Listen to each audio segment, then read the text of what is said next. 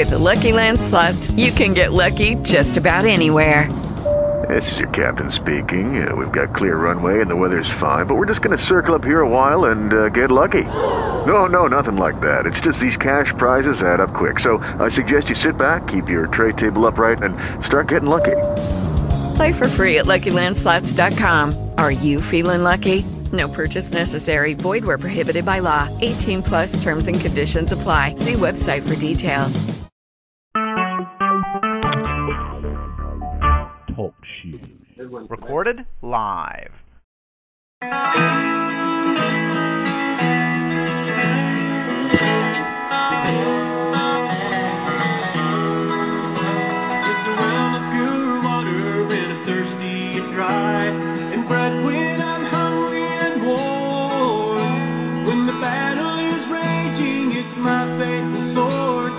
Shelter from life's troubled storm. It's a light to my pathway, the lamp to my feet. When the world gets so dark you can't see. And I've not made a change in one word that is said, but it sure made a change in me. This blessed almost that I hold in my hand is true from beginning to end. It's the solid foundation where I firmly stand. Sin kept me from it, now it keeps me from sin.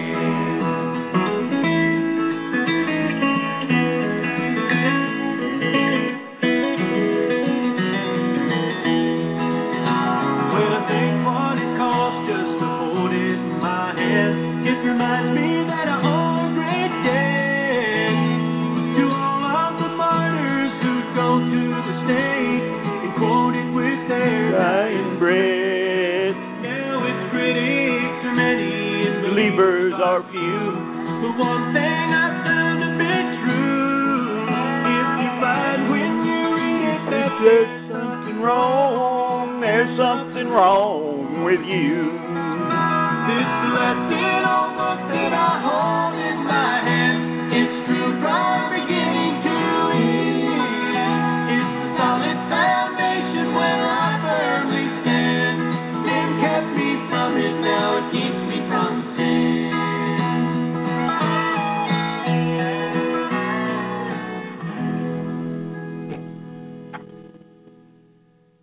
And good afternoon, everyone, and welcome to our Sunday night Bible study. Appreciate you guys showing up tonight. Appreciate it very much. You that are downloaders missed a 30-minute tirade before the program ever got started, and I probably forgot half of what I said a while ago, which really doesn't matter. But the ones that needed to hear it probably heard it already. But anyway, tonight, folks, we're going to be dealing with heresy. All right? Apostle Paul made the statement that it was necessary for heresy among the brethren. Did you hear what I said? He said it was necessary. You know why it was necessary? So that which is true could manifest itself. Now, he said he made that statement before there was ever a completed canon.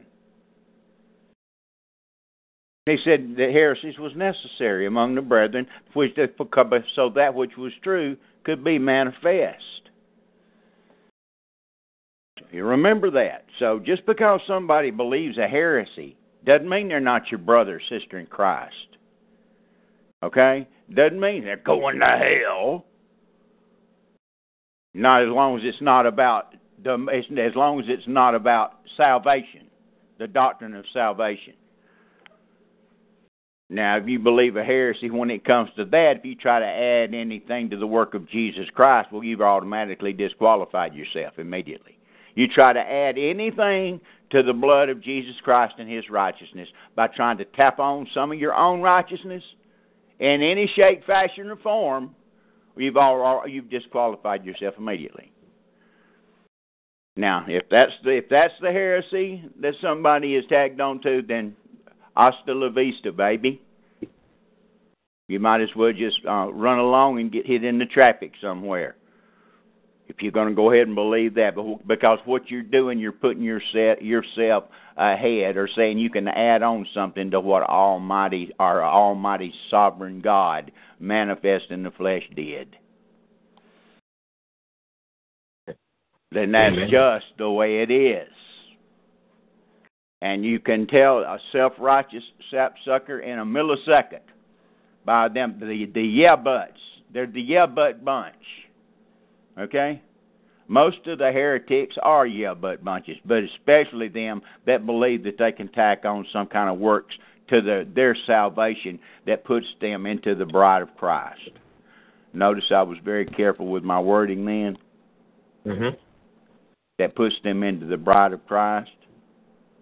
Because there is a bunch, the Scriptures plainly indicate that some kind of works determine something about something or another that they're going to be connected with when it comes to salvation in some way. And that's the reason I used all those specific words in saying that. Because there's verses that indicate that. Like the verse in the book of Revelation that we're going to get to, where they that keep the commandments of God and the faith of Jesus Christ. See? Now, if I just took you to that verse and didn't take you back and show you the doctrine of salvation for the bride of Christ, and didn't make a difference between the gospel that Peter preached and the one that Paul preaches, and didn't rightly divide the word of truth, and you just sat there on that verse that I just quoted out of the book of Revelation, you'd go to your grave believing you had to keep the commandments of God and be saved through the blood of Christ to get to heaven. See what I mean, Jelly Bean? That's why the Bible says to rightly divide the word of truth. That's why you have to be a moderate dispensationalist. You have to be. You can't lump it all into one bottle because it separates like oil from water. So keep that in the back of your mind, okay? That those that keep the commandments of God and the faith of Jesus Christ, keep that one in the back of your mind for when we get to it, and then I will explain it. I'll go in detail and break it down. That'll be in Revelation, okay? It's in chapter 14, I think, Revelation chapter 14, verse 12, 11, 12, 13, something like that. So ran in there, or 15, 11, and 12. It's in 14 or 15 in the book of Revelation. And you run across those that, like when James says what he does in the book of James, faith without works is dead. You show me your works by your faith by your works, and I'll show you my works by I done got it mixed up now. But he said faith without works is dead. Paul says anything other than just faith alone, you make yourself void of that faith. And I'm paraphrasing now, I'm not quoting exactly. But Paul says it's by faith alone. James says it's by works and faith. There you go again. See? This is that's why these people that believe some of this stuff, folks, they're not your enemy. They're not. They believe what they believe because they think that they believe the Scripture. They hadn't went back to get the very essence of how to understand doctrine, number one. Number two, they've had a teacher that was wrong. And if you get a teacher that's wrong, the people he teaches that love him and do what they're supposed to do for him, they'll go on believing that, and they'll teach others the same. That's the way heresy comes down through the ages, folks. Through the last 2,000 years, we've had different heretics weeded out of the body of Christ galore, okay? Usually the strongest heretics wind up starting a different denomination.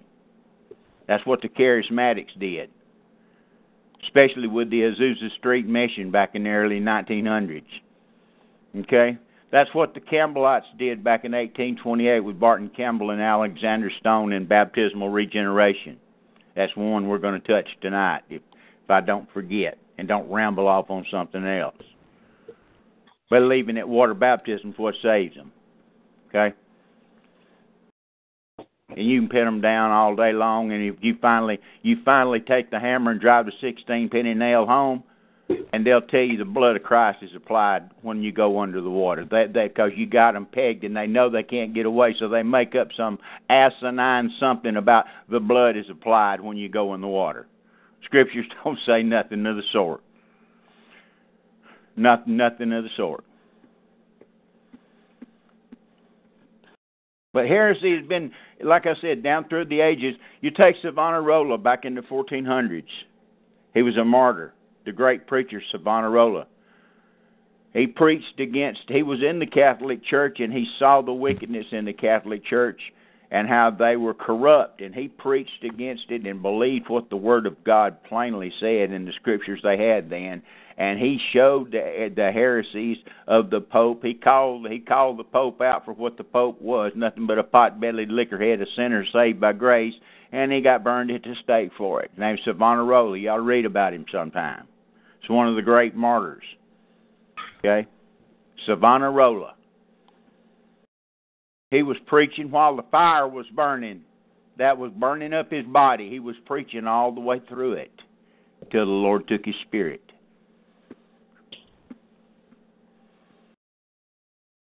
Catholic. Martin Luther come out of the Catholic Church. All Catholicism is not only heresy, it's the devil's religion, folks. Because everything that was true was completely twisted. Some of the Catholic doctrine that's right has been twisted, just turned a quarter of a degree to make it not true. Therefore, it's a lie. And that's the largest religion in the world, is Catholicism. 1.6 billion people, I believe. I'm talking about a white folks' religion, basically, okay, even though they take in every Tom, Dick, and Harry.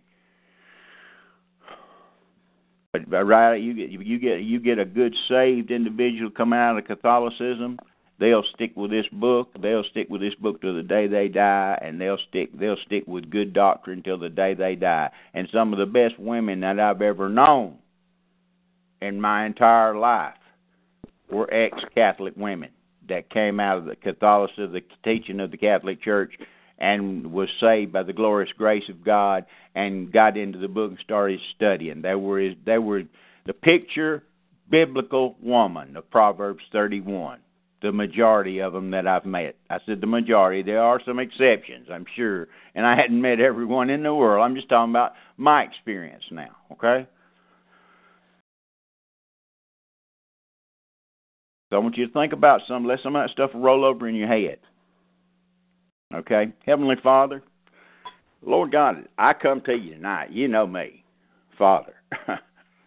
I'm going to ramble and scramble and bumble and stumble. But, Father, I plead your blood right now that you cleanse me of any unforgiven sin in my life, Father. Fill me with your Spirit. May I speak what you want me to say, Holy Father. Speaking directly to you. My relationships with you, Lord, my relationship that matters is with you. You're the one that died for me. Therefore, please, I'm asking you to let me show these people the truth. Through your precious word, your representative, your little W, that represents you here on this earth. The little word of God, you being the big word of God, I pray that you'd let me take the Scriptures. Use it for the honor and glory of your bride, Father. Lead, guide, and direct them into the truth. If I'm wrong about something, may I see the truth. Chasten me, Lord. Whatever it takes to put me on the right path. Because I realize I'm nothing. Just as the Apostle Paul said. He was nothing. I know I'm nothing. I count every bit of my knowledge and everything that I've known for almost 44 years now at dung outside of anything but you, Lord Jesus Christ, and what you want. As Paul said in Romans 7, "O wretched man that I am." I'm wretched, Lord. I know it. I know it. That I'm nothing but a sinner saved by grace. And anything that's done through anything that I do, if it's not done by your Holy Spirit and you, it's not worth throwing in the garbage can. So I pray that you take my lips and the words that I speak tonight. Bless the hearers, Father, with your Spirit. Use the words that's spoken tonight for your honor and your glory alone, Lord. And I pray this in your name. Lord Jesus Christ. Amen and amen. Amen. Okay, brethren, turn to Acts, Isaiah 28, Brother Chad. Isn't that where I sent you originally? Yes. Yes. I want you to read starting at verse 9, okay? Mm-hmm. I think it's verse 9. Let me get there. I don't want to start sending you all over the place without I'm there first to go along with you, because I'll probably be stopping you. Isaiah chapter 28, verse 9, the paragraph mark. Start reading, brother. Whom shall he teach knowledge? And whom shall he make to understand doctrine? Them that are weaned from the milk and drawn from the breast. For precept must be upon precept, precept upon precept. Okay, stop you right there. That's what I was blubbering and blabbering and sweating and screaming about before the program started, folks. Stop. Think about what it's saying.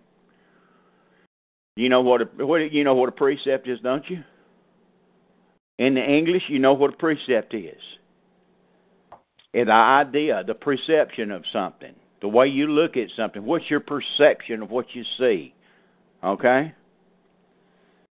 You see that precept? Well, there must be precept upon precept. The way something appears with the way something appears. A subject, a topic that you see. Take for instance a topic like the Holy Spirit, the workings of the Holy Spirit. Let's take baptism. That's a subject. You must use the precept of baptism with the precept of baptism, the context in which it appears, and then you must use, go ahead and read, brother. Line upon line, line upon line. Here a little and there a little. Bingo. I rest my case. Now, if you do anything other than that, then you have departed from the Word of God when it comes to understanding doctrine and knowing knowledge. Is that not what read the first part of verse 9 again, brother? One more time. Whom shall he teach knowledge, and whom shall he make to understand doctrine? Okay, that's good enough. That's good enough. That's knowledge and doctrine. Okay? Now I want you to turn to 2 Timothy chapter 3, and I want you to read verse 16. Knowledge and doctrine here. Knowledge and doctrine. And where he's fixing to read in verse 16, Paul has just come through a bunch of the wickedness of the last individual wickedness in the last days. That's the context of where he's fixing to quote this verse, folks. The context is the last days wickedness, individual wickedness of man. As a matter of fact, to prove my point on the precept that I'm trying to put across on understanding sound doctrine, let's just start at verse 1 and start reading verse 1 just to let them know I'm not pulling their leg, brother. Okay, 2 Timothy chapter 3. This know also that in the last days perilous times shall come. For men shall be lovers of their own selves, covetous, boasters, proud, blasphemers, disobedient to parents, unthankful, unholy, without natural affection, truce breakers, false accusers, incontinent, fierce, despisers of those that are good, traitors, heady, high-minded, lovers of pleasures more than lovers of God. Sound familiar, folks? Does it sound familiar, huh? Shoe fits, wear it. Continue reading, brother. Having a form of godliness, but denying the power thereof, from such turn away. For of this sort are they which creep into houses, and lead captive silly women laden... Stop right there just a second. Notice the silly women that gets led away? I guess Paul, he's a sexist, isn't he? You know why that he says why he uses those illustrations and uses a female being deceived? Do you realize that? Bingo. Because that's the first one that was ever deceived, folks, was a woman. And there's no animosity intended whatsoever. It's just a fact. The woman is more easily deceived than the man. Now, see, I say that after just giving kudos to women just a while ago, you see. So don't start calling me macho so-and-so. All right? Anyway, go ahead. Keep on reading, brother. And the woman has a way of getting her man to do what she might want him to do. Amen, brother. Continue reading. Okay. All right. Where did I stop here? Leading captive silly women laden with sins. Yes.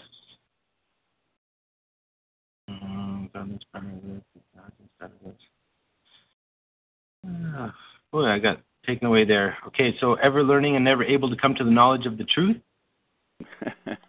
Yes, go right up above that, brother. Right. For of this sort are they which creep into houses and lead captive silly women laden with sins, led away with divers lusts, ever learning and never able to come to the knowledge of the truth. Now, as Jannes and Jambres withstood Moses, so do these also resist the truth. Men of corrupt minds reprobate concerning the faith. But they shall proceed no further, for their folly shall be manifest unto all men, as theirs also was. Now, these are thoroughbred heretics here, folks. These are thoroughbred heretics that have no knowledge of the truth, and that what they're teaching is a bald-faced lie. Okay? They've got no connection with the truth at all. They're settled in their own way of thinking. And God the Father doesn't look like that He's going to grant this bunch any kind of form of repentance to the acknowledging of the truth.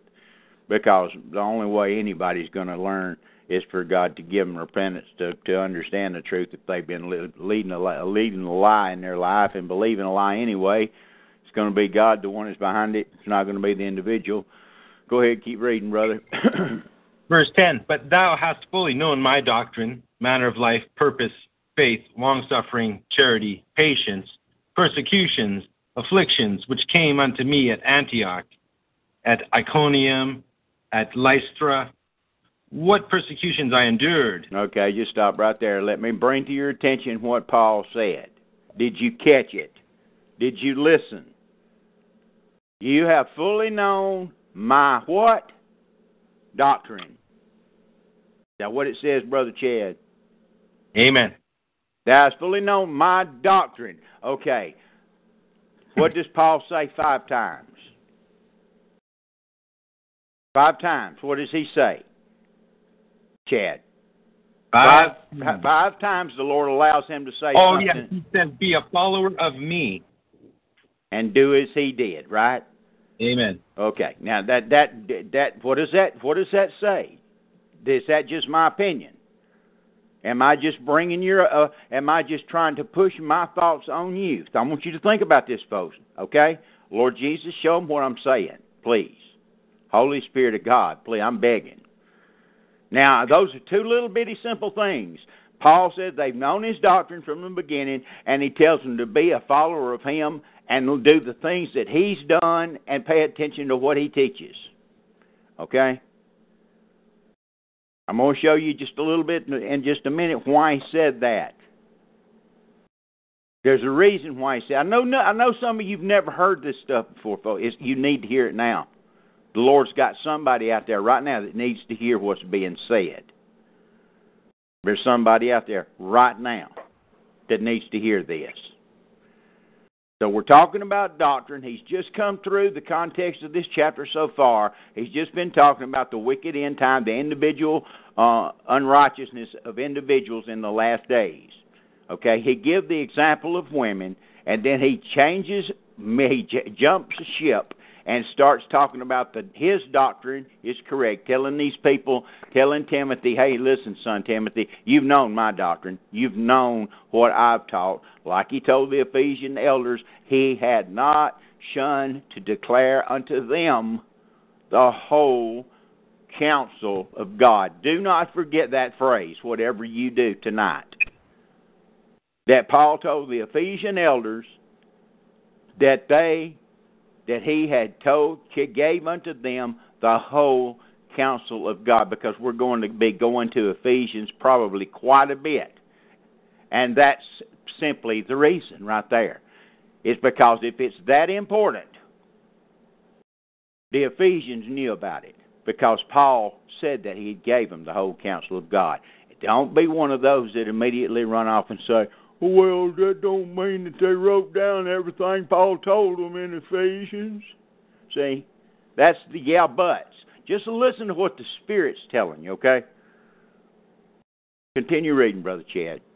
Yeah, and for myself, Timothy was the minister in Ephesus, yeah? That's exactly right. He was the pastor in Ephesus.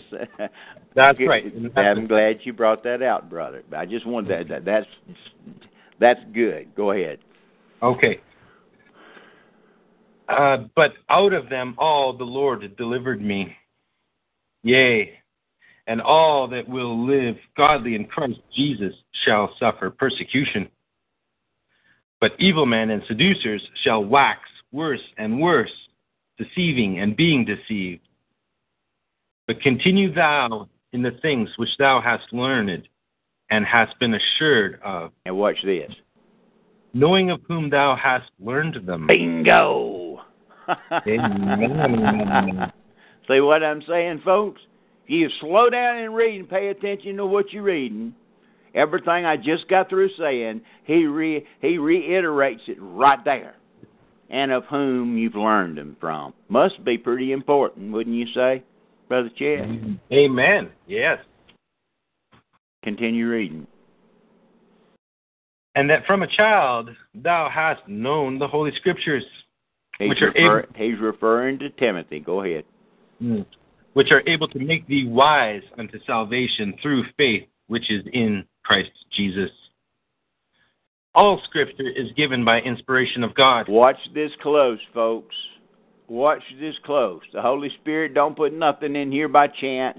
Everything is put in here for a reason, and the order is put in here. Go ahead and read, brother.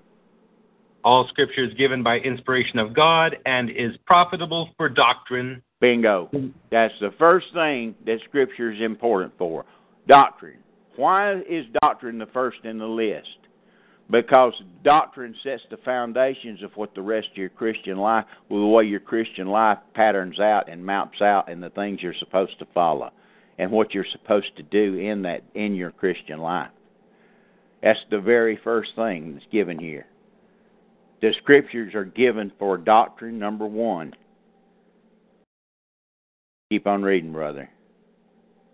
Profitable for doctrine, for reproof, for correction, for instruction in righteousness, that the man of God may be perfect, thoroughly furnished unto all good works. Bingo.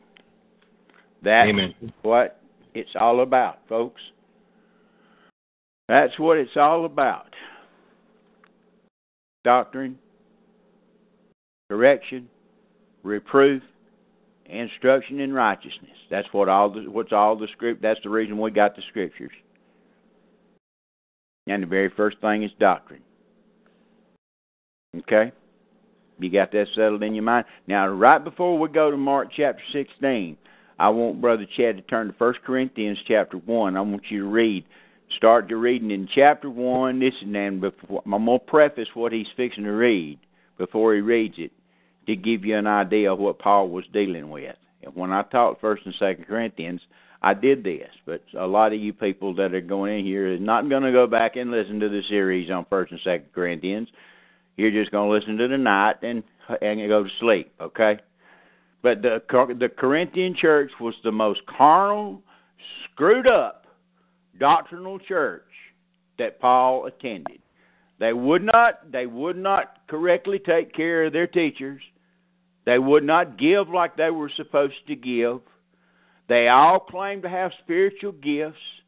Everyone was bragging about his spiritual gift and what it was doing for him.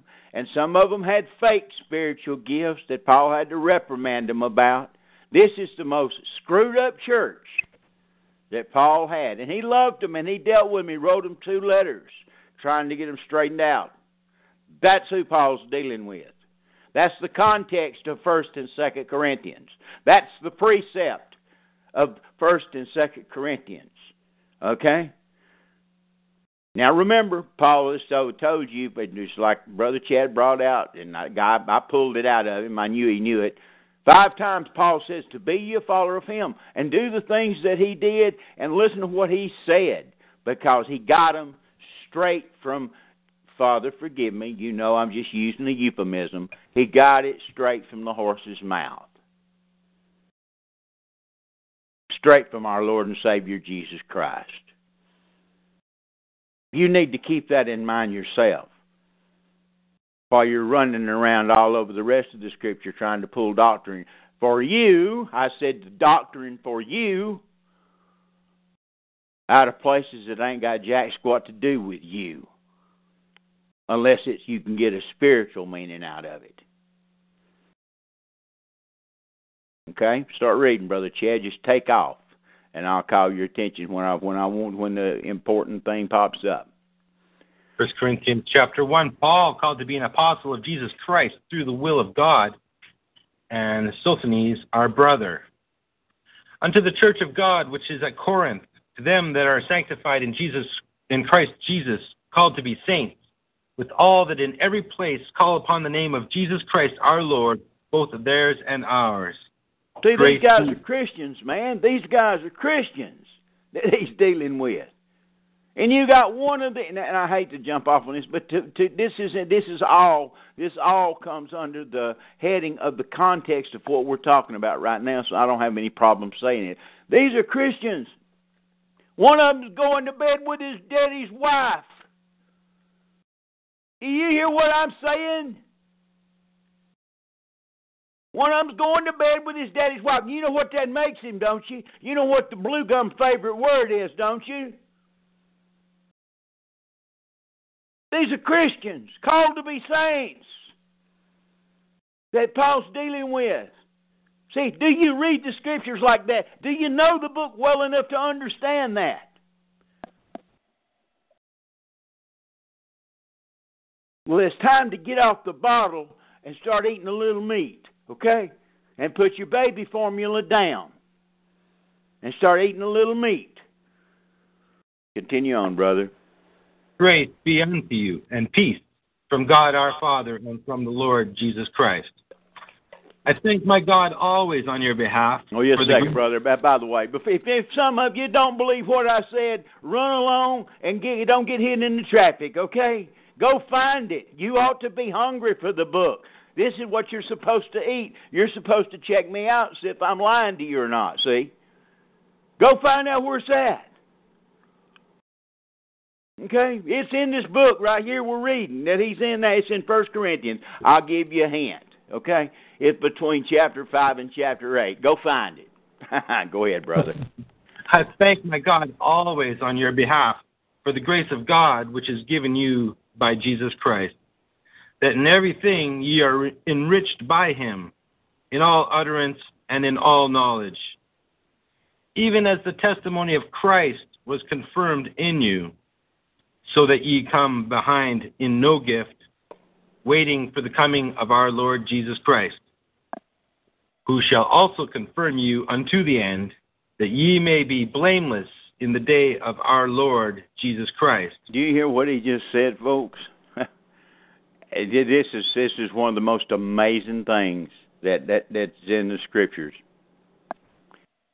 What Brother Chad just read you, that the Lord Jesus Christ was going to confirm each one of these blubbering, conceited jackasses, Christians, was going to confirm them unto the end. Did you catch it? Do you know the book to know who he's talking to? Do you know the concept, precept, the context of the book of who he's talking to? Then don't even profess to claim that you know the Scriptures. Don't profess that you can blubber out to anybody else what the Scriptures say if you don't know that simple fact. Okay? Don't be a novice. Continue on, brother. God is faithful, by whom ye were called unto the fellowship of his Son, Jesus Christ, our Lord. Now I beseech you, brethren, by the name of our Lord Jesus Christ, that ye all speak the same thing, and that there be no divisions among you. Okay, stop. He wants them to all speak the same thing. Not one saying, I'm this, I'm that, I got this, he don't have that. No, it ain't. The body is not divided, folks. And that's where, like I told you, this is one screwed up bunch of Christians. Okay? Continue, brother. But that ye be perfectly joined together in the same mind and in the same judgment. For it hath been declared unto me of you, my brethren, by them which are of the house of Chloe, that there are contentions among you. Now this I say, that every one of you saith, I am of Paul, and I of Apollos, and I of Cephas, and I of Christ. Is Christ divided? Was Paul crucified for you? Or were ye baptized in the name of Paul? I thank God that I baptized none of you. Don't ever forget Paul saying that too. He's thanking sovereign God Almighty that he didn't baptize any of them. All you, if there's any Campbellites in the bunch that think water's got anything to do with your salvation, Paul thanks God that he didn't put nobody under the water, none of them, except maybe a couple of them, okay? But anyway, all he's saying is he's showing you plainly, if you believe what you read, that baptism ain't got nothing to do with your salvation, okay? Or he wouldn't have said that. Go ahead, brother. Yeah, but Crispus and Gaius. Crispus and Gaius, that's right. Lest any should say that I had baptized in mine own name. And I baptized also the household of Stephanus. Besides, I know not whether I baptized any other. For Christ sent me not to baptize, but to preach the gospel, not with wisdom of words, lest the cross of Christ should be made of none effect. For the preaching of the cross is to them that perish foolishness, but unto us which are saved it is the power of God. For it is written, I will destroy the wisdom of the wise, and will bring to nothing the understanding of the prudent. Where is the wise? Where is the scribe? Where is the disputer of this world? Hath not God made foolish the wisdom of this world? For after that, in the wisdom of God, the world by wisdom knew not God. It pleased God by the foolishness of preaching to save them that believe. Okay, you can go ahead and stop right there. A little later on, Paul says, I beseech you, brethren, to be ye followers of me. After everything he's just said, that's what he tells the Corinthians, to be a follower of him. And as a matter of fact, in Corinthians, I think he makes that statement 3 times, trying to get them straightened out to where you haven't got all the division and everybody claiming this and claiming that, okay? Because, like I said, as you further along you get on in this book, after you get past chapter 3 in 1 Corinthians, then Paul starts dealing with their problems. See, now, to do this correctly, I'd have to go and teach 1 Corinthians and say all over again. But I'm just giving you the highlights because of heresy. Because this church is eat up with heresies. Okay? It's eat up with heresies, and we'll be checking back in it on some of these heresies in a little while. Now we're going to go to the Gospel of Mark, and we're going to see where there's been denominations made, okay, that's pulled away many, many, many of people. I'm going to show you some of their proof text, and then I'm going to show you how Paul deals with some of that stuff too. All right? And it may ruffle some of your feathers. And if it does, all I can say is if they get turned the wrong way, just take your hand and rub the nape of your neck and rub them back down in the right way, okay? Show a little grace. All right? Believe what you read or what you hear read, because we're not trying to be deceiving and then use the Scriptures deceitfully, because it'll be in the context of what we're talking about. All right? It's the reason I've taken such a long introduction here to bring you to this point. Okay? We're going to deal with baptism, and we're going to deal with so-called gifts of the Spirit.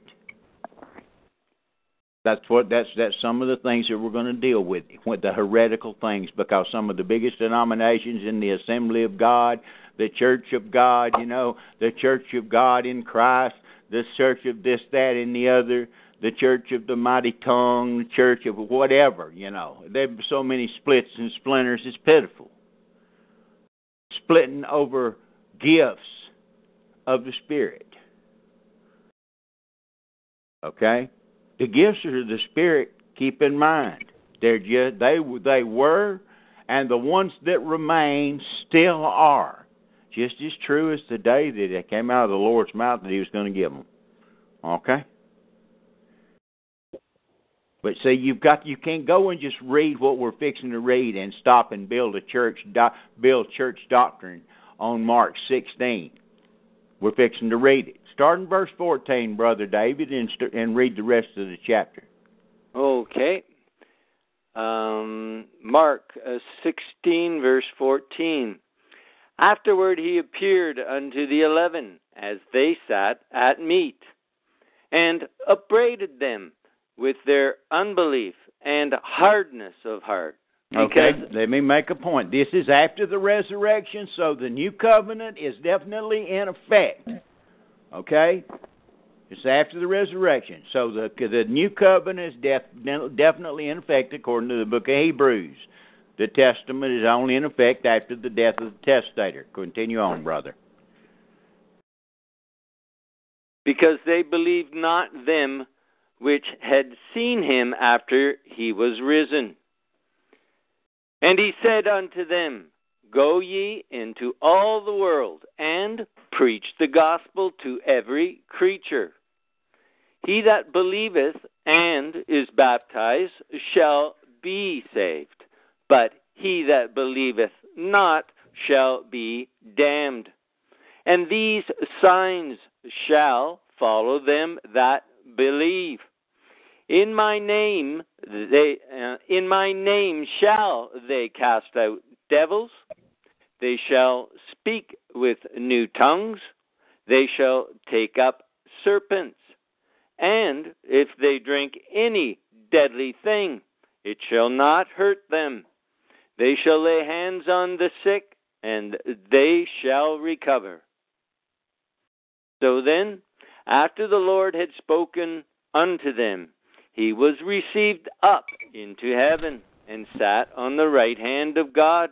Good, brother. That's good. Now I want you to go back up there, and so I want you to come down through again, and let's read what he said, these signs. I want you to understand what he's saying, Brother Chad. While Brother David's reading this, I want you to take your concordance, because I don't know the chapter, but I know where it's at. It's in Corinthians. I want you to go over to Corinthians and take in your concordance and look up a sign. Look up the word sign, and as you scroll down through there, you'll see where it says, the Jews seek for a sign. Okay? Okay. Look up that phrase right there, and then you'll also see in the concordance when you scroll down through there, you'll see that it'll say, tongues are for a sign, not to them that believe, but to them that believe not. In other words, It was a sign for the unbelievers. Yes, I have it. Okay, Brother David, let's read this again. Let's see how much of the scriptures you folks really believe, okay? See if you're a real Bible literalist. I believe every word of it. Is that right? I know I do. I believe every sap-sucking word in the scriptures, Lord. I'm being reverent here. You know I'm just speaking in common language, just like Paul did. Speech was contemptible, and they said he was rude. I'm just trying to imitate what the scriptures say. That's all. What I'm supposed to do. Go ahead and read, Brother Dave. These signs shall follow them that believe. Okay. Go ye into all the world, and preach the gospel to every creature. He that believeth and is baptized shall be saved, but he that believeth not shall be damned. Okay. Let's take that first one. That's right. Every Campbellite in the world knows where that verse is.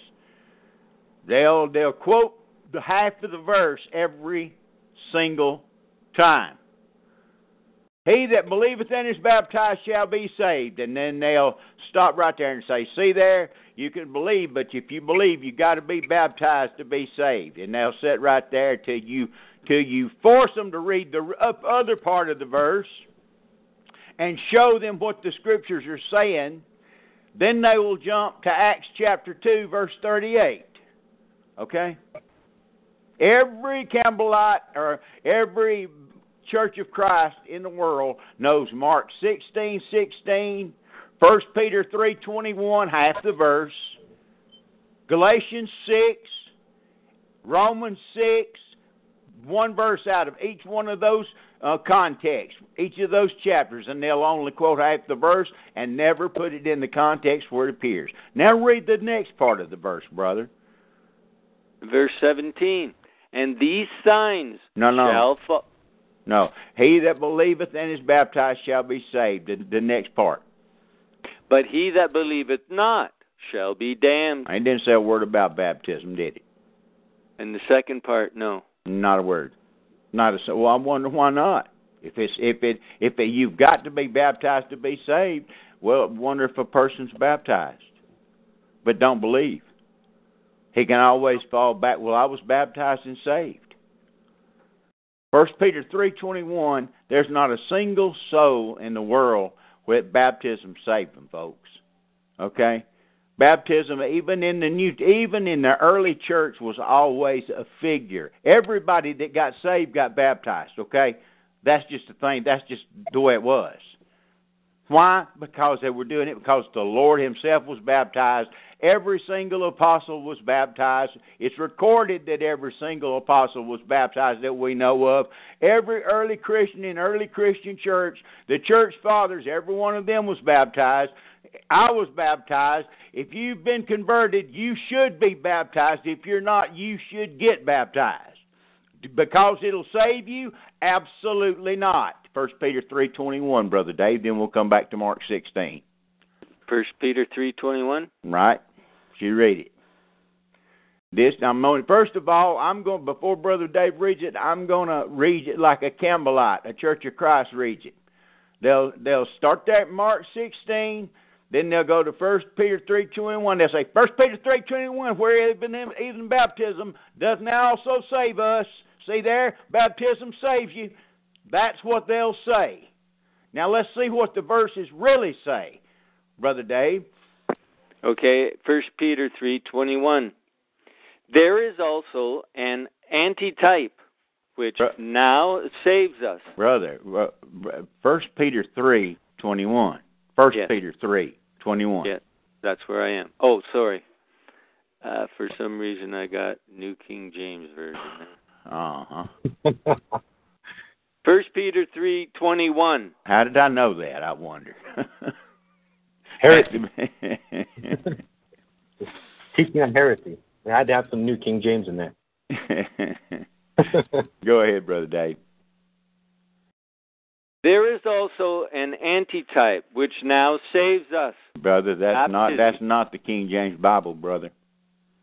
The wrong verse, I believe, Brother Dave. 1 Peter 3:21. You read it. Chad, read it.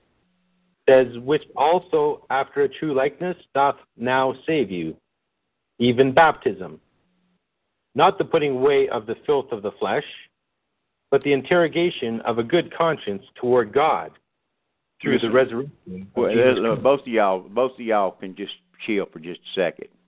I'll quote you the verse. Where even doth now even baptism now also save us. That's what the Campbellite will quote, because that's verbatim quote out of a King James Bible. I don't know what y'all are reading, okay? I don't know where you got what you got. Don't tell me this is a Mandela effect, okay? But I don't know where you're getting, but you're not reading out of the Bible, all right? Oh, you know what? I apologize. I was studying heresy earlier, Pastor, and this page I had open was ASV, so I apologize. I know it by heart, man. That's the reason I'm not being mean to y'all. I'm laughing because I know that you're not reading out of a King James Bible. I know it by heart. It's where even doth now even baptism also save us, not the putting away of the filth of the flesh. They'll never read that part, but the answer of a good conscience toward God. That's what baptism is. It doesn't, isn't that what it says, Brother Dave? Yeah, almost verbatim. That's right, yeah. Amen. Amen. Does it not say that? It said it's an answer of a good conscience toward God. Amen. Answer Amen. of a good conscience towards God. Yep. Right. Got nothing to do with your salvation whatsoever. Mm-hmm. It's your answer of a good conscience toward God. But they won't read that part, see? Just like before the program started, and I made the comment about all the holy rollers that want to talk about being baptized in the Holy Ghost. There's no such animal. There's no verse in the Scripture that says that, period. And guest 4 knew exactly what I was talking about and put up the verse they always go to say that that's what the Bible says, like they know what they're talking about. Guest 4 knew exactly the verse to put up because they'll swear that the verse says that, but that's not what the verse says. But anyway, back to Mark 16. So baptism is a figure. You know what a figure is? A figure does nothing. It says it's a like figure, where even doth now baptism also. Read it again, brethren. Now I'm stumbling on it. Where it's a like figure, where even doth now even baptism also save us. Not the putting away of the filth of the flesh, but the answer of a good conscience toward God. Now then, is that the correct quote? Amen. Whereunto even baptism doth also now save us. Thank you. Not the putting away of the filth of the flesh, but the answer of a good conscience toward God by the resurrection of Jesus Christ. Amen. Amen. See, the baptism, when you're put under the water, it's a picture of the death, burial, and resurrection of Christ. Paul talks about it in Romans 5 and 6. Okay? So we could keep on. I could go to Galatians, and then we could jump over there to Revelation chapter 5 and 6, where Paul talks about baptism. But there's no water even anywhere close in the baptism that Paul's talking about. Why? Because there is a spirit baptism. You hear what I said? There is a spirit baptism, and it ain't got nothing to do with being baptized in anything. It's being put into a person. So I want you to look up, brother. Stay right there in Mark 16, Brother David, while Brother Chad looks up. For by one Spirit are we all baptized into one body. I forget that it's in Corinthians. Mm-hmm. All the heresies come out. All 99.9% of all the heresies come out of the 1st and 2nd Corinthians. Yeah, 1 Corinthians 12. But before we go, the Campbellites, what part of this verse are they building their false doctrine on? I'm having a hard time seeing the false doctrine because it seems plain. So in 1 Peter 2. It is plain, brother. Okay, it is plain that somebody that reads all the Scripture. They'll only read half the verse when they're talking to an individual. They won't ever complete the verse and look at the context where it appears. They'll tell you going under the water in regular baptism is what saves a person. Listen to me, brother. I'm trying to tell you something, okay? Okay. Yeah. Then the reason they'll never give you the context. You see, Peter in the context there is talking about Noah's baptism, Noah's flood, the flood of Noah. Do you realize that not a single soul in Noah's flood got wet? They were in the ark. Mm-hmm. But these Campbellites try to make everywhere they see baptism, they see water, and wherever they see water, they think baptism. But baptism, everywhere they see the word baptism, they think it's got to be water. And everywhere they see the word water, they think it's got to do with baptism. It's called circular reasoning. It's something happens to the brain. All right? But what is it you was fixing to ask me a while ago? What is it you don't understand? No, I got it now. I can see the context. 8 souls were saved by water. It doesn't say that they were baptized under the water. Amen, brother. Okay. Now you understand. See how they don't read the context, right? Amen. Okay, cool. I'm glad you caught that. That's a good catch. That shows that you're learning. It's a good catch. Now let's go to 1 Corinthians 12 and read the baptism that does save. Okay, 1 Corinthians 12. Where did I go? Oh, yes, here we are. 12:4, I think. 1 Corinthians 12:13. Oh, 13. Yes. For by one Spirit are we all baptized into one body, whether we be Jews or Gentiles, whether we be bond or free, and have been all made to drink into one Spirit. That Spirit, isn't that a S? That's a big S, isn't it? A capital S. It's a big S, all right. That's the Holy Spirit of God, folks, that puts you into the body of Christ. That baptism saves you, okay? That's just like the 8 souls of Peter that was put in the ark. You know who closed the door on the ark? Noah didn't do it. Brother Dave, what does the Bible say who closed the door on the ark? Oh, God did. Absolutely, absolutely. God was the author of that salvation, just like God is the author of your salvation. Not a single soul got wet. This Spirit of God is not water baptism. It's the Holy Spirit putting you into the body of Jesus Christ. For by one Spirit are we all baptized into one body. A Campbellite will read that and he'll disregard the Holy Spirit and think water, water, water. And you call his attention to it, and he'll say, turn to Acts 2:38. And he'll quote, he'll go to Acts 2:38 every single time. And forget the context of what it's talking about in 1 Corinthians 12. Brother Dave, go to Acts chapter 2 and read verse 38. Okay.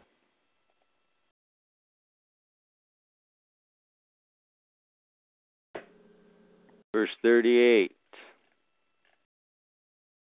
Then Peter said unto them, Repent and be baptized every one of you in the name of Jesus Christ for the remission of sins, and ye shall receive the gift of the Holy Ghost. Okay, that's what every Campbellite in the world believes is the gospel. The Church of the Assemblies of God, the Holiness Church, all your charismatic churches. There's even some Northern Baptists that try to teach that that's the plan of salvation and the gospel is in Acts chapter 2. Folks, you couldn't find the gospel of the grace of God, 1 Corinthians 15, 1 through 4, in the manner that Paul preached it in Acts chapter 2. You couldn't find it with a finding machine. You understand me? And don't you believe a word of what I just said? If you do, God will get you. If you don't believe a word I said, you go find out if I'm lying to you or not.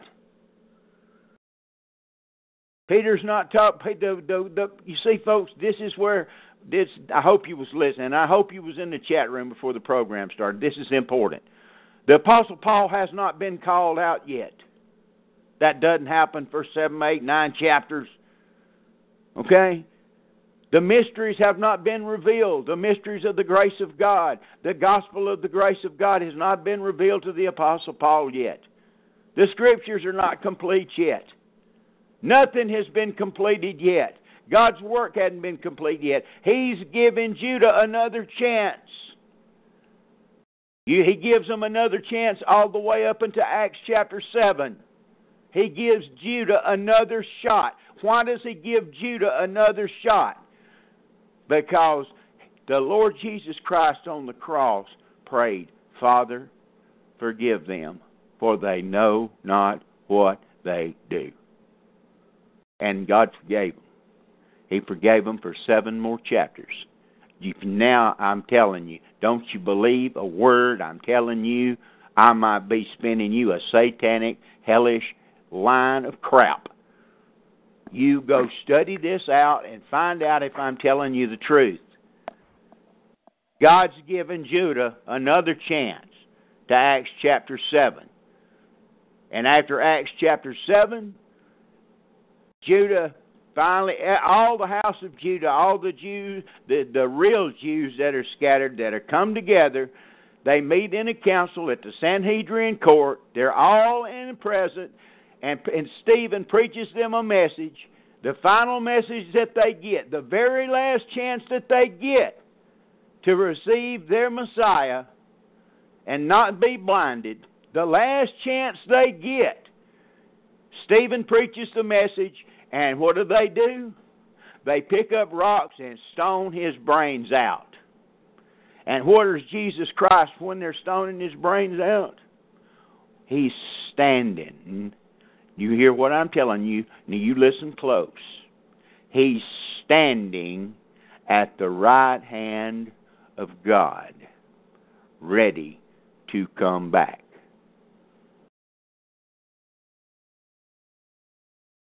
What is so strange about him standing? Didn't Brother Dave just get through reading to you earlier that he went and was sitting at the right hand of the Father? Isn't that what you read, Brother Dave? I don't think so. We'll run over there to Mark 16 and make sure I'm telling you the truth. I might have lied. Mm-hmm. He took a seat at the right hand of the Father. Not in Mark, in Acts chapter 7. He's not sitting nowhere. He's standing, and he's standing for a reason, because he sits down after Acts chapter 7. And guess who's standing there watching Stephen get his brains rocked out? But Mr. Saul of Tarsus, holding the coats of the ones that stoned Stephen's brains out, when Christ was standing there ready to come back. Isn't that what it says in the last verse in Mark 16? Yeah, verse 19. Yeah, I didn't read that, but it does say that. Read it to everybody so they can hear it.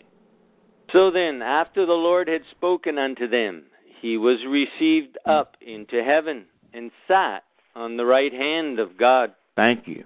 Thank you very much. See, folks? See what I'm saying? You've got to check this stuff out. I might be lying to you. I may have a secret hidden agenda. I may be deceived myself. You need to let the Word of God show you the truth. Now, real quick, go to Acts chapter 7, Brother David, and see if I was lying again. I want you to start. I'll tell you, while he's turning to Acts chapter 7, I'll go ahead and tell you what's going on. The Sanhedrin are all gathered together. You know who the Sanhedrin was, all you lawyers, don't you? All you lawyers understand who the Sanhedrin was. That was the whole court. They represented all of, quote-unquote, Israel at the time. The northern tribes are no longer Israel, remember? God's not their God, and they're not His people, Hosea chapter 1. So you can't forget that. See, that's what Dr. Ruttman forgot. He didn't forget it. He just didn't want to teach it. I'll tell you that right now, Brother Chad. He didn't forget it. He just didn't teach it, because I'll tell you privately later. But anyway, in Acts chapter 7, the Sanhedrin's gathered, and Stephen has went through the whole Bible, telling them about the Messiah going to come back. And he comes all the way through from Adam to Genesis to Resolution, comes all the way through Moses, preaches everything, and gets right up there and tells them that they've crucified their Messiah. I want you to start, Brother Dave, about halfway through the chapter, because it's a long chapter. How many verses? 40-something verses? 60. 60 verses? Okay, I want you to start halfway down the chapter, and I want you to start reading. Now, folks, I want you to remember what I've told you, and see if what I'm telling you is not true, and what happens. Go right ahead, Brother Dave. The standing part's in verse... oh, yeah, but I want them to get a gist of what I'm talking about. Okay. That Stephen's preaching to them and laying out there. They have crucified their Messiah. Okay. Go ahead. Yeah, I just wanted to let you know that there's quite a few verses I'll read. Okay. Acts 7, verse 30. And when 40 years were expired, there appeared to him in the wilderness of Mount Sinai an angel of the Lord in a flame of fire in a bush. By the way, that angel of the Lord is the Lord Jesus Christ. It's the I Am. That's right, Brother David. You're good to call me on that. Skip on down about 5 verses. Okay. This Moses, whom they refused, saying, Who made thee a ruler and a judge? The same did God send to be a ruler and a deliverer by the hand of the angel which appeared to him in the bush. He brought them out. After that he had shewed wonders and signs in the land of Egypt, and in the Red Sea, and in the wilderness 40 years.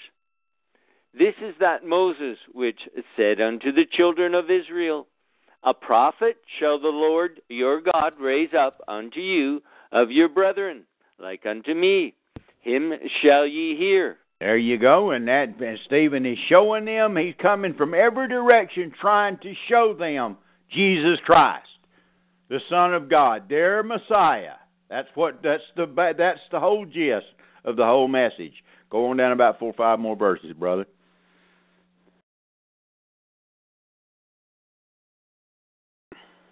Then God turned and gave them up to worship the host of heaven, as it is written in the book of the prophets, O ye house of Israel, have ye offered to me slain beasts and sacrifices by the space of 40 years in the wilderness?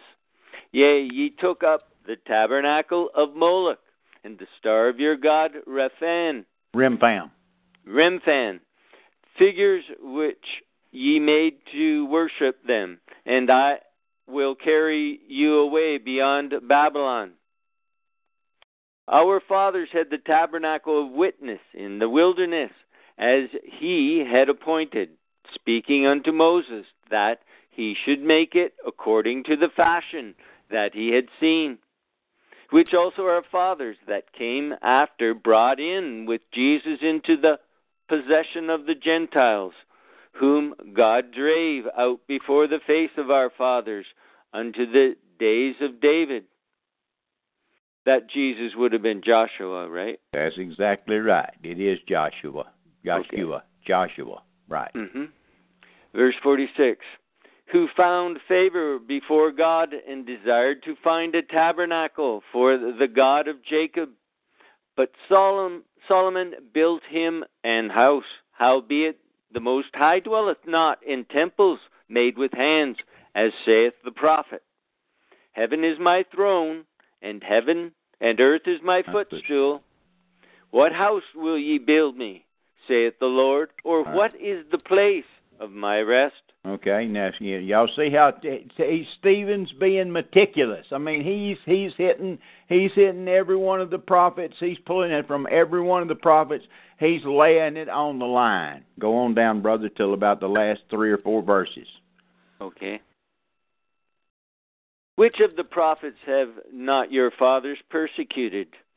And they have slain them which shewed before of the coming of the just one, of whom ye have been now the betrayers and murderers, who have received the law by the disposition of angels, and have not kept it.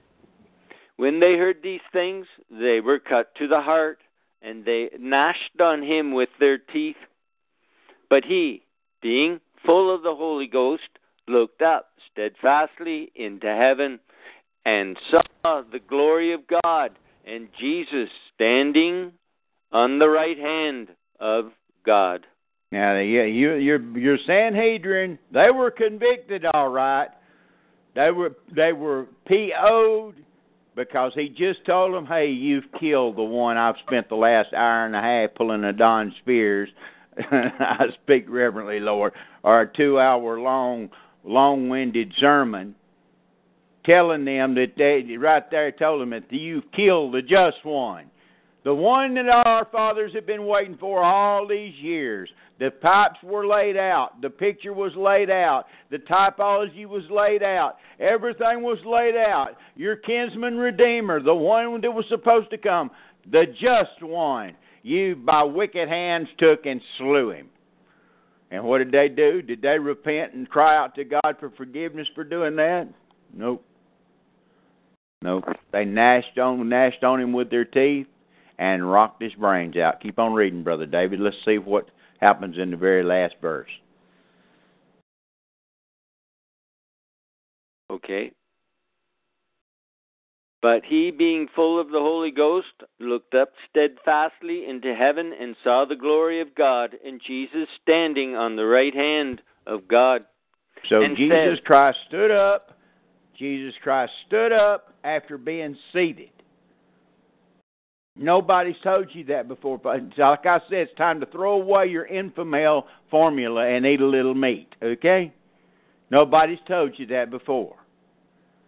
Instead of sitting like he is supposed to be doing, and like he's doing right now, in between those two sitting downs, he stood up. He didn't stand up to scratch the backside of his leg, folks. Okay? What I've laid out before you, it should be as plain as day to you if you know the book. He stood up for a reason. He didn't just stand there and say, "Hey, Stephen, what's going on?"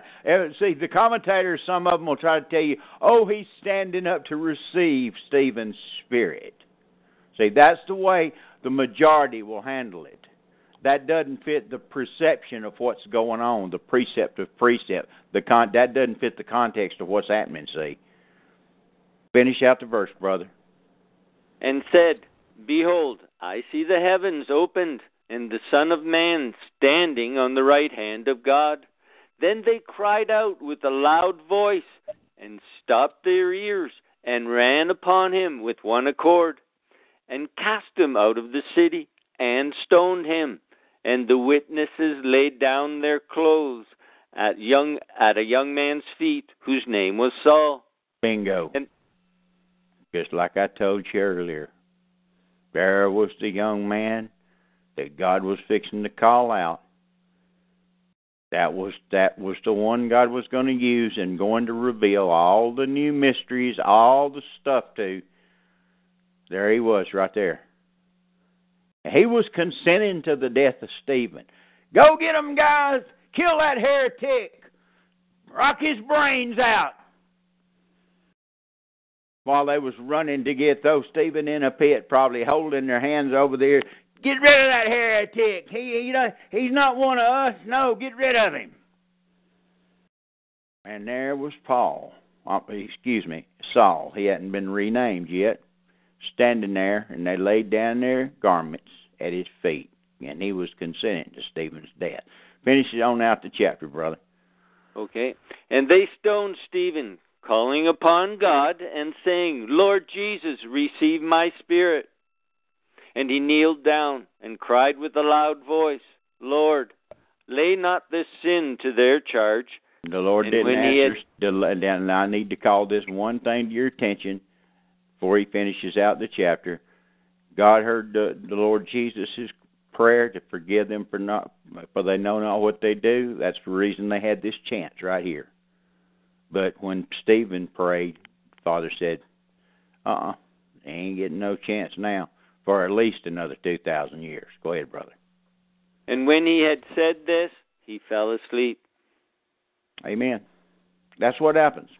That's the perception, that's the precept, that's the context of a whole event. See, not just one verse picked out. That's a whole event that took place. That is a picture. That is one of those broad pictures that you color. Okay? It's like, I'm going to quit using the coloring book reference. I'm going to start using, like you go to some thrift store and they got this picture that's got numbers all on it, and you paint it, and there's a beautiful picture of the Mona Lisa or some beautiful picture of a horse under an apple tree with a lake behind it. But when you just look at all the numbers, it don't make no sense. But when you follow the numbers with the correct paint and put the paint in the numbers, when you finish the numbers, then you've got the beautiful picture. I've just given you a picture. Okay? And to be redundant, again, it's Gestalt teaching. Okay? It's not like these other folks out here do. There's very few of us kind of teachers that's out there. And that's why we're all over the book all the time. Because the book paints a picture. The whole Word of God, everything in the Word of God paints a mighty, beautiful, glorious, eternal picture. And that's what we're doing, is painting a picture. I just painted you a picture. With the Scripture, in the context, where it appears, and not only in the context where it appeared, but the context of the whole story of what was just told. Not like the Campbellites, that like I showed, like we went through earlier. You can go back to Mark 16 now, brother. Okay. Brother Chad, what time is it, brother? 8:25 Central. 8:25 Central. We've been on an hour and a half already? Well, we started a quarter after, so hour and 10. Okay, we'll go a few more minutes, and then we'll on this baptism stuff, and then we'll come back. Oh, by the way, while Brother Dave's turning back to Mark 16, tomorrow's Labor Day, and some of the laborers have work to do tomorrow, and so there won't be a program tomorrow night. We'll pick back up Friday night on another heresy. Instead of baptism, we're going to pick up another one that's coming Friday night. We'll study out the tongues and some of the other supposed gifts of the Spirit. We'll study out some more that's coming Friday night before we get back into Daniel and Revelation. Brother Chad, I'm going to do what I said I'm going to do, brother. Okay, just letting you know. Okay. Amen. I'm just so enthralled with that picture you painted. I have to know he's standing. What was going on there? Why is he standing? Was he going to jump down? And he knows what he was going to do, but he's standing. What does it mean? I'm on my edge of my seat. Amen, brother. Well, he's been sitting now for over 2,000 years, and guarantee you next time he stands up, he ain't going to sit down. And you know that because of the book of Revelation and the book of Hebrews. All right, Brother Dave, back to Mark 16. Yes. Start reading again. Let's go through one of the other ones. Okay. We hit baptism. Let's hit with they shall speak with new tongues. And these signs shall follow them that believe. In my name shall they cast out devils. They shall speak with new tongues. They shall take up serpents, and if they drink any deadly thing, it shall not hurt them. They shall lay hands on the sick, and they shall recover. So each one of them, you can't say that the first and the second one are literal and the third one is figurative, folks. You can't pick and choose. You can't pick and choose. You can't come down through the list and say, well, this one's literal, yes, sir. These tongues are literal, yeah, but the snakes are not. That's figurative, see.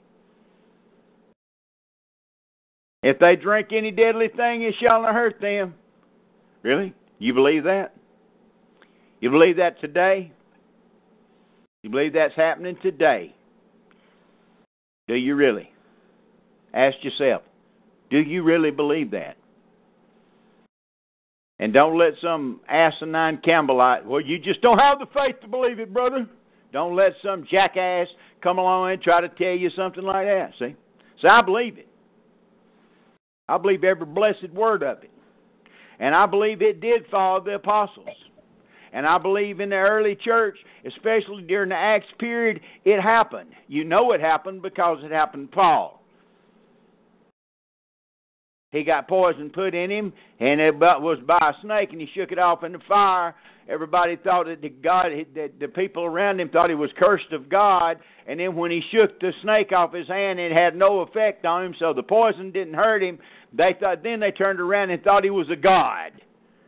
Okay? First of all, they thought he was cursed by God. Then when they saw the sign that the poison didn't hurt him, and neither did the snake, neither one of them, the poison and the snake, hurt him, then they thought he was a god. Well, that's just a fulfillment of what it says here in Mark. Was the Scripture fulfilled then or not? Well, I can tell you, I done been snake bit. I must have not had enough faith, because it didn't kill me, but it wasn't because it couldn't have killed me, okay? Because I was half drunk, probably. Back when I was a high school graduate. Up in East Tennessee, they still handle snakes. But listen, you can't say that you believe the new tongues, and you can't believe the laying of the hands on the sick and they'll heal without believing the one in the middle. That's what the point I'm trying to make. You can't pick and choose. Oh, you can, and oh, you do, and they do. But you can't. Not if you believe the word. See. See, I believe that laying hands on them and they'll recover. Absolutely, that's proven all through the Acts period. That's what the word Acts means. The Acts of the Apostles. That's the reason it's called Acts.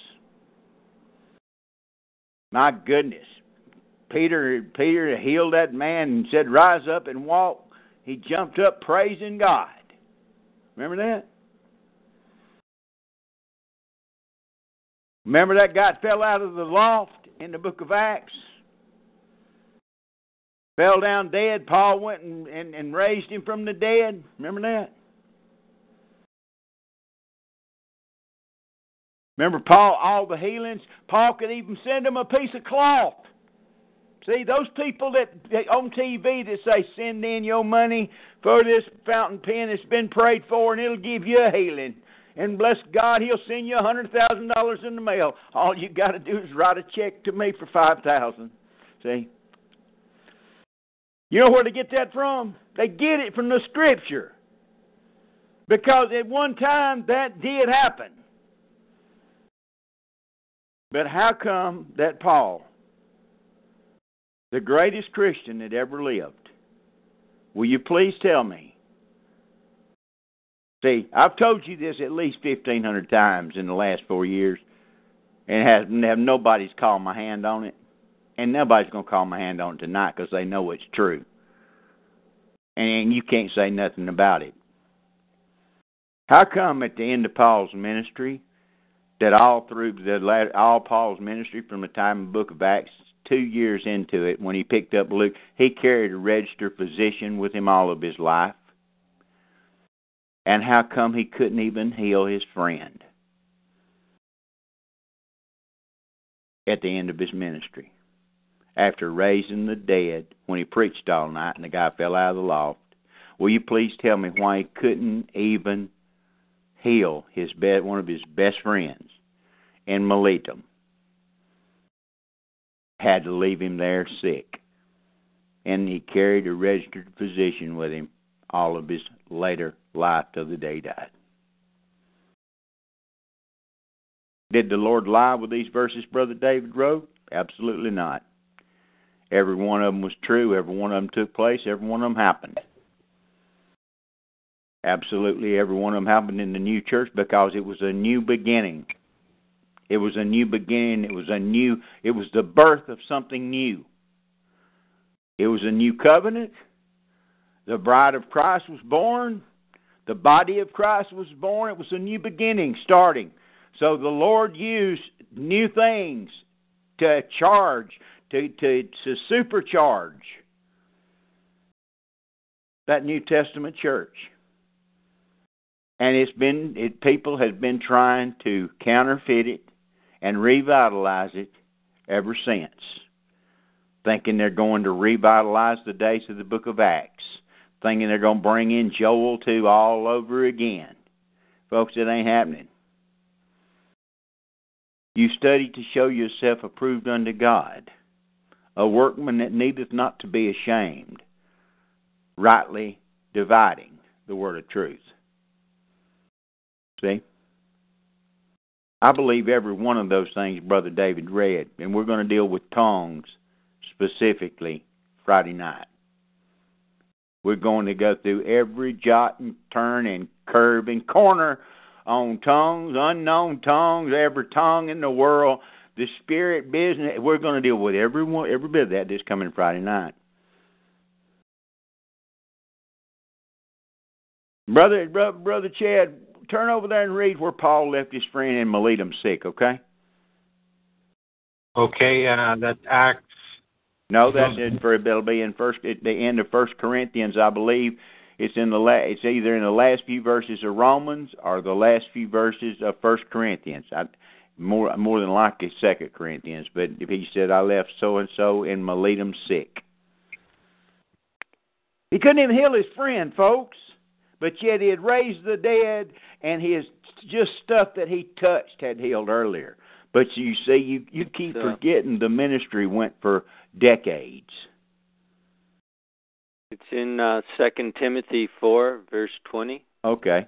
Go ahead and read it, brother, since you're there and found it. Oh. Okay. You want just that one verse? Yeah.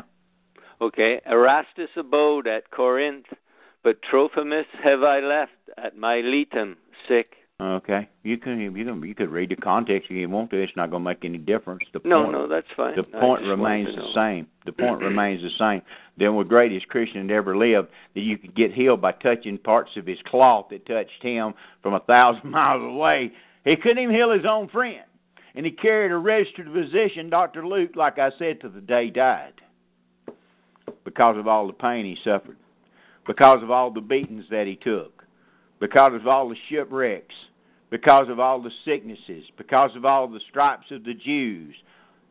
Because just everywhere Paul turned, he would stumble and fell on his face. Okay? To the point where you'd believe that he was a mighty sinner. Because my good feet, because the Lord was really chastening him, man. Oh, yes. The self-righteous may think that way. But Paul covers all that, and so does even old Brother Peter. All that suffering stuff, see. Folks, you better be careful. You better be careful, because all that stuff happens for reasons. Then it's all covered. The picture's painted beautifully in the Pauline epistles and in a few books in the book of Peter. It's painted gorgeously. And it's a doctrine that I've went over and spent so much time in that it's been even claimed it may be one of my hobby horses. But it's not. But it's the truth. So baptism don't save nobody. Water baptism. Spirit baptism puts you in the body of Jesus Christ. Water baptism is the answer and showing of a good conscience toward God. And Acts chapter 2:38, they had to get baptized for the remission of sins. Okay? And they had to get baptized to even receive the gift. The gift. Do you hear me? The gift of the Holy Ghost. They had to get baptized. Back to Acts 2 in verse 38. They had to get baptized. That bunch did. Not anymore. Later on, it stops. That's because, like I said, you can't find the gospel of the grace of God, the saving gospel of Corinthians, 1 Corinthians 15, 1 through 5. You can't find it with a finding machine. And don't you believe a word I just said. Okay? You can't get saved according to Acts 2:38. Acts 2:38 is not the gospel of the grace of God. It just ain't. And things that are different are not the same. Then it had different results. It was to different people.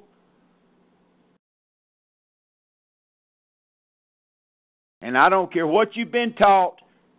Flush it down the commode. If I'm telling you the truth, if not, continue on and believe what you've been taught, okay? That's between you and God and the Spirit of God, okay? And Friday night, we're going to go a little bit deeper. It's time to throw the milk bottles away. I don't care if you've been sucking on Infamil formula for 40 years. It's time to cast it away and eat a little T-bone steak. Okay? Man, it's tough to do. You can get addicted to that sweet-tasting milk. I know. I know how well I know. And then it's tough to have to chew up that meat. It's hard to have to throw away that easy-to-digest milk. Heavenly Father, I thank you for tonight, Father. I pray that you take the words that's been said tonight, Lord God, use them for your honor and glory, Father. To the unregenerate and to the natural man, that may just seem like scattered wild words, Father. But to the ones that spiritually indwelt, that are your children, Father, your Holy Spirit will take and use them. Use the words of God that we've read, that we've went over, to instill into their minds the truth. Put them on the straight and narrow, the right way. Take them away from any kind of heresy, Lord God, that's kept them aside, that's puffed them up in some way to make them think that they were, even though they may act like they don't think they're special, but they think they've got something that somebody else don't have. That was the problem with the Corinthian church, Father, and things are no different today. There's splinters everywhere in the body of Christ. It's divided just like it was in 1 Corinthians 1. With people claiming they're of this and they're of that, and they believe this and they believe that. Father, there's only certain truths that are true. There's no such thing as relative truth in your book.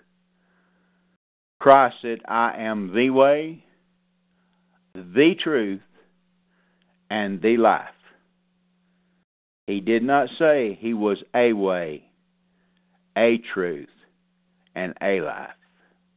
He said He was the definite article. The way, the truth, and the life, and no man, no man cometh to the Father but by Him. And the Word of God is true, Father. It was true from the beginning.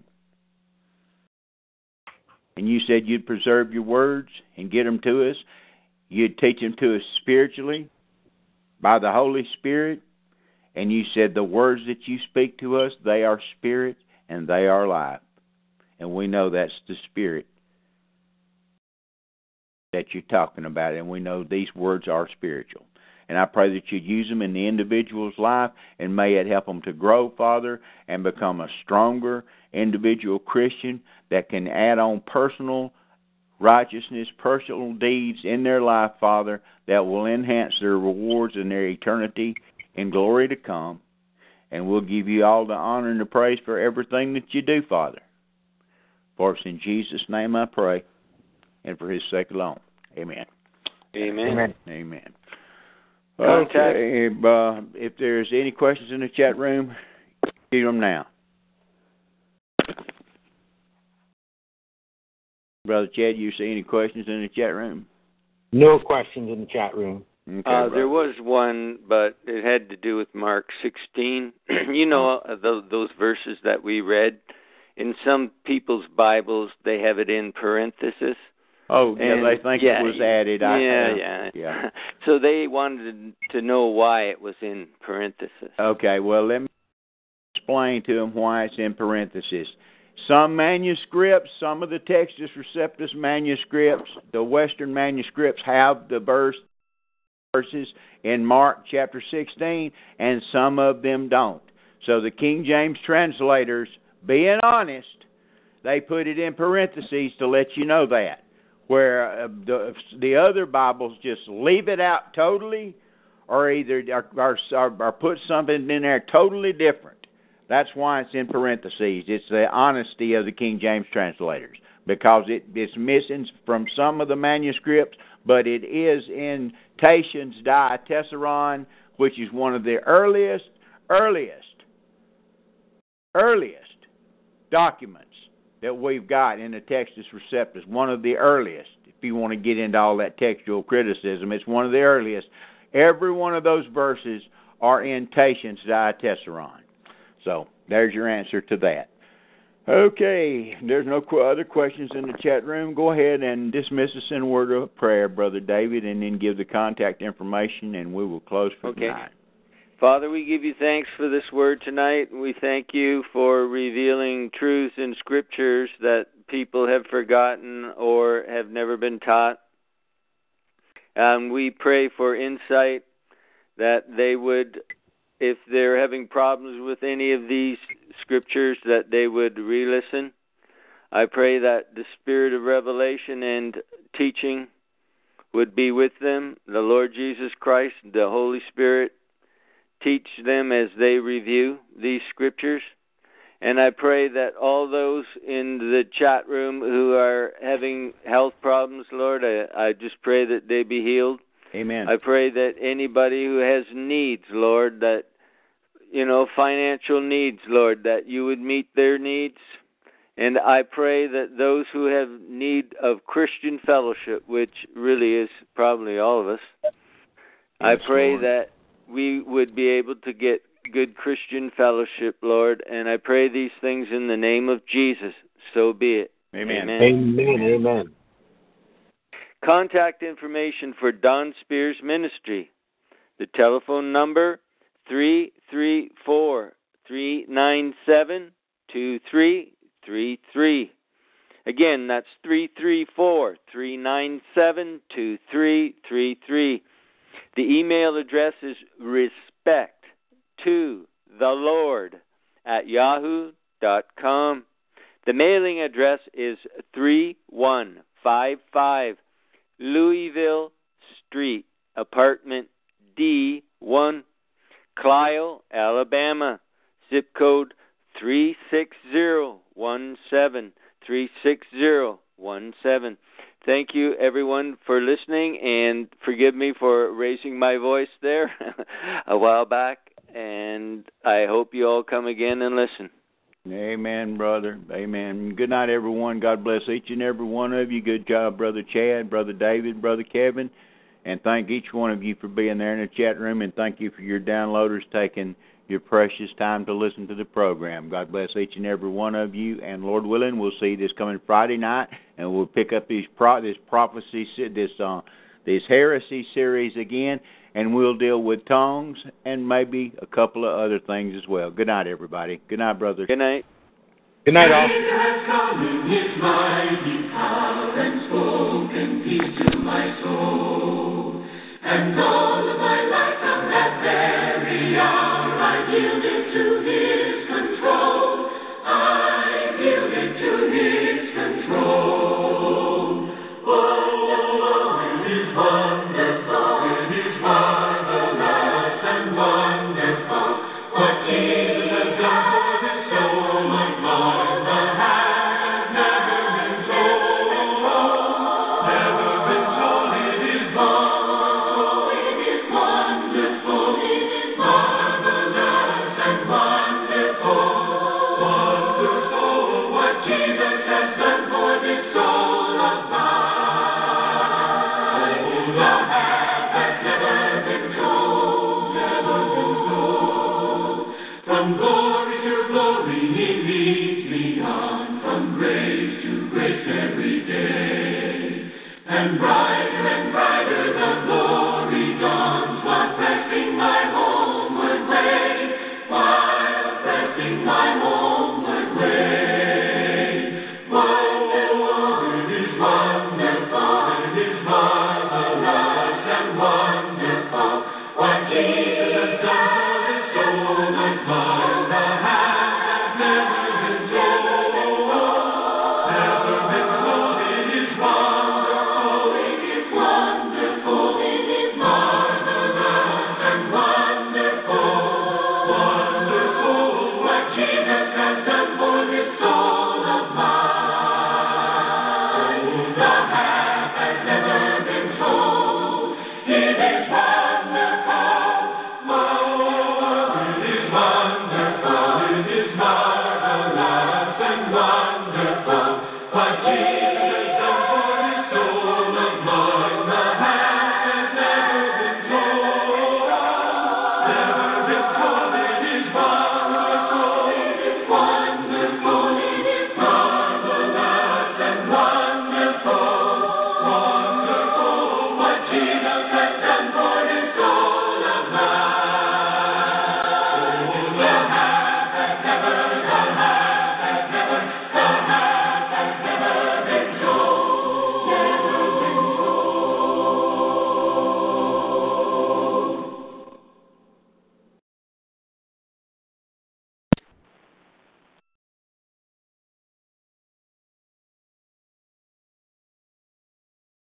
With the Lucky Land Slots, you can get lucky just about anywhere. This is your captain speaking. We've got clear runway and the weather's fine, but we're just going to circle up here a while and get lucky. No, nothing like that. It's just these cash prizes add up quick. So I suggest you sit back, keep your tray table upright, and start getting lucky. Play for free at LuckyLandSlots.com. Are you feeling lucky? No purchase necessary. Void where prohibited by law. 18+ terms and conditions apply. See website for details.